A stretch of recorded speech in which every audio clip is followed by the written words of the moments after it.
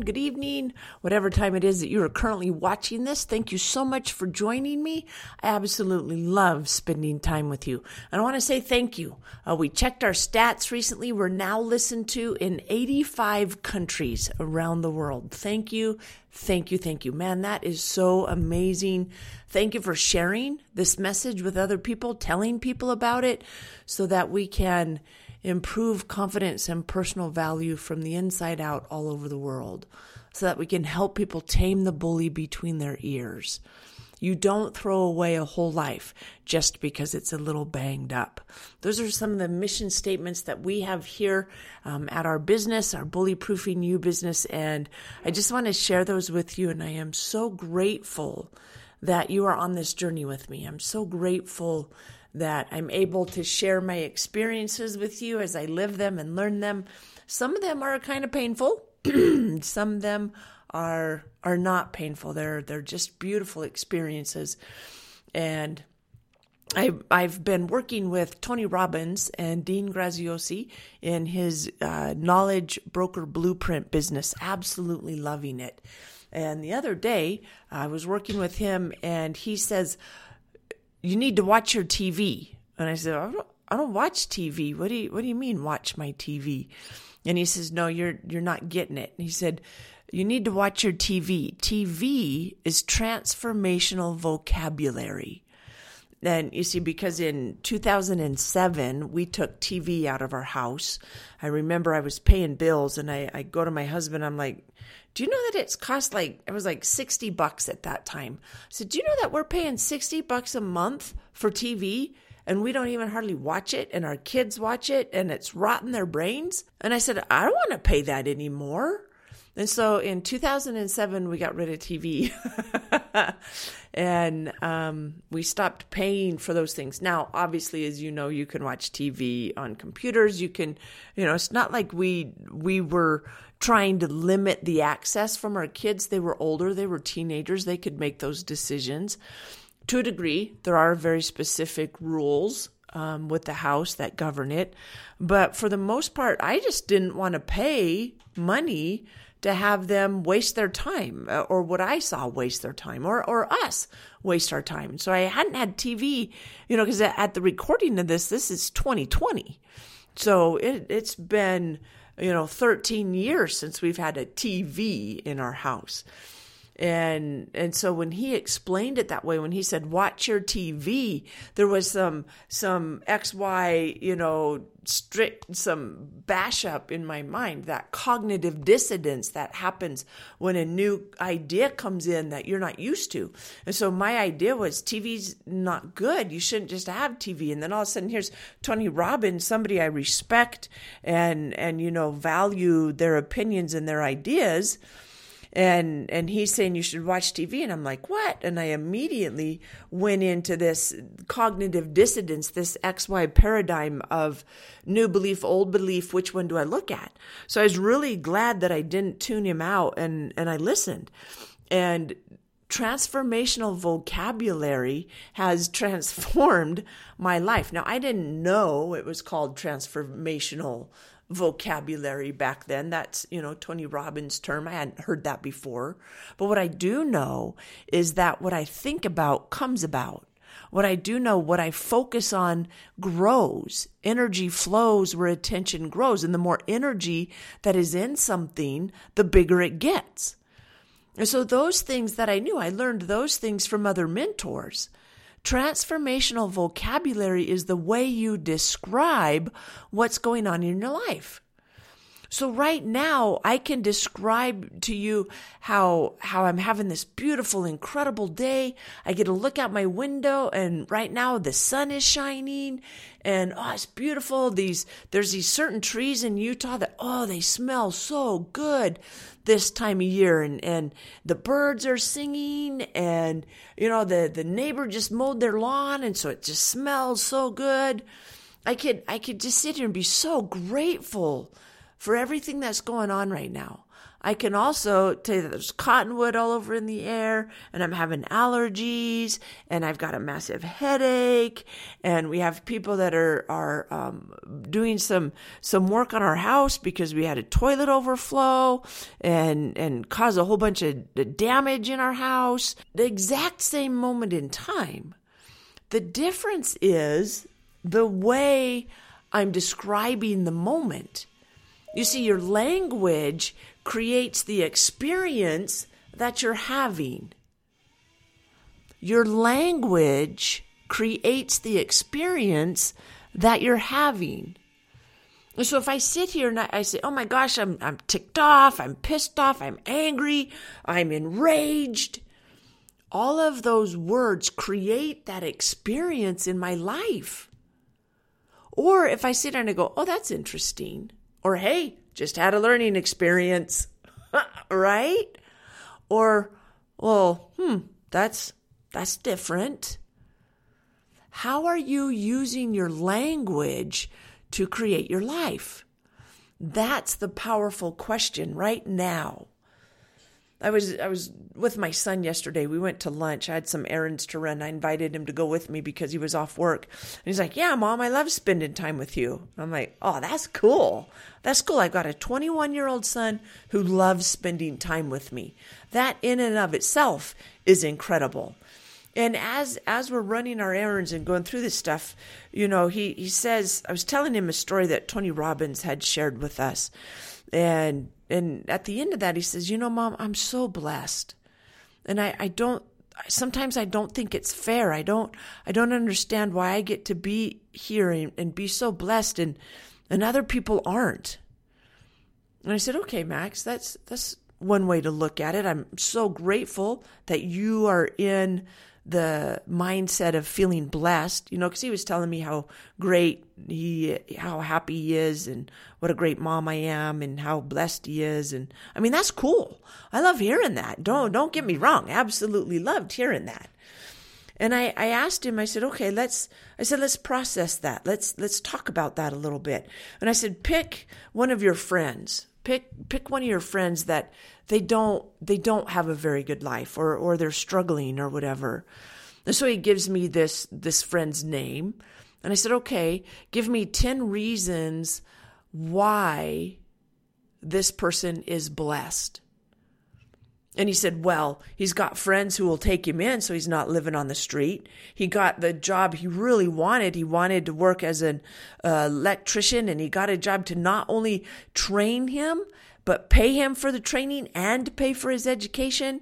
He also, has parents that love him and care for him. And he went on and on. He listed 10 things. And I said, so is this kid blessed or not blessed? And he said, wow. I said, what's the difference between how you see his life and how he sees his life? And he says, well, he thinks his life sucks. And I said, yeah, because what's he focus on? He said, yeah. He said, wow, that's powerful. I said, Max, you have had some horrendous things happen to you. Some horrendous things that I hope never happened to anybody, and I wish they hadn't have happened to you. And I said, the beautiful thing is that you've had a parent who has learned how to look at things differently and has taught you the importance of focus. So it's not that your life is blessed. It's because you see the blessings in your life. So your life isn't any more blessed than anyone else's. It's just you see the blessings.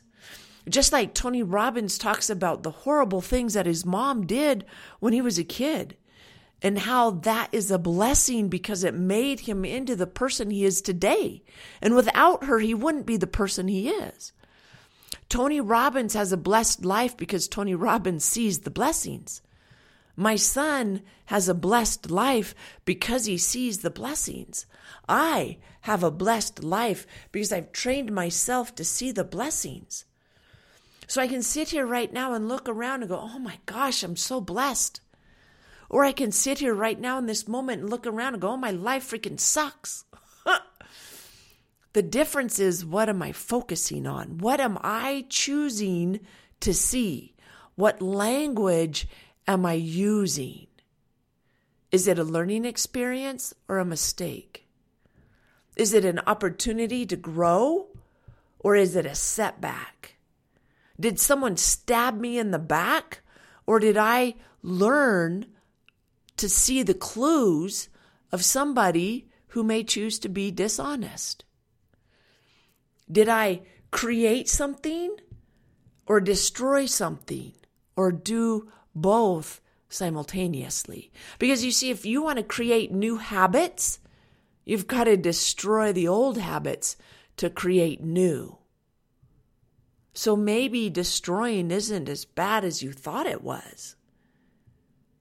Nothing has meaning except the meaning you give it. And so I'm constantly asking my clients when they use a word, I'll say, what does that word mean to you? Because I may be giving it a different meaning. I invite you to start asking yourself, what's the meaning behind those different words? Pull out a piece of paper, spend some time today asking yourself, what was the last 3 times that I got emotional and I reacted inappropriately? And what words did I use, either out loud or in my mind, to create that emotional experience? Write down the emotions and the actions and write out that scene. Now, do it now. Now, if you're still emotional, you can still do it. But now you probably don't have any of those emotions when you start. However, as you continue to talk about them, those emotions may come up. And so if they do, then I invite you to switch those words and use more positive words or put a different meaning on it or something of that nature. Change it, tweak it a little bit.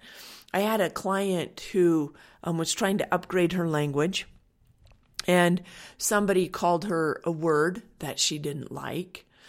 And she says, okay, so dogs bark, that's a female dog, and dogs bark, and bark is on trees, and I like trees. And so she turned to the person, she said, thank you so much. I love trees.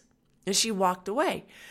Instead of in the past where she would get angry and hurt and upset and maybe get in a fight, that person who said that word to her didn't say anything, was totally flabbergasted, just kind of looked at her like, wow, you're a crazy person. And she said, Jeannie, I was free. In that moment of choice, I was free. Viktor Frankl talks about that freedom in his book, Man's Search for Meaning. He says between stimulus and response, there is a space. And in that space is our power to choose. And in our choice lies our growth and our freedom. That's what my book, Bully-Proofing You, started with. That's the quote, and I keep that with me all the time. I love that quote. And so I'm inviting you to look at that space today. I'm inviting you to look at some of the words you use in that space. What decisions are you making in that space? And be very, very clear, my friend. It is a decision. It is a decision. Why do the rich get richer and the poor get poorer? Because of their vocabulary, because of what they're looking at, because of what they're focused on, because of where their mind is, because of the decisions that they're making in that space. It's not that people have it all going on and they don't have any troubles or no worries.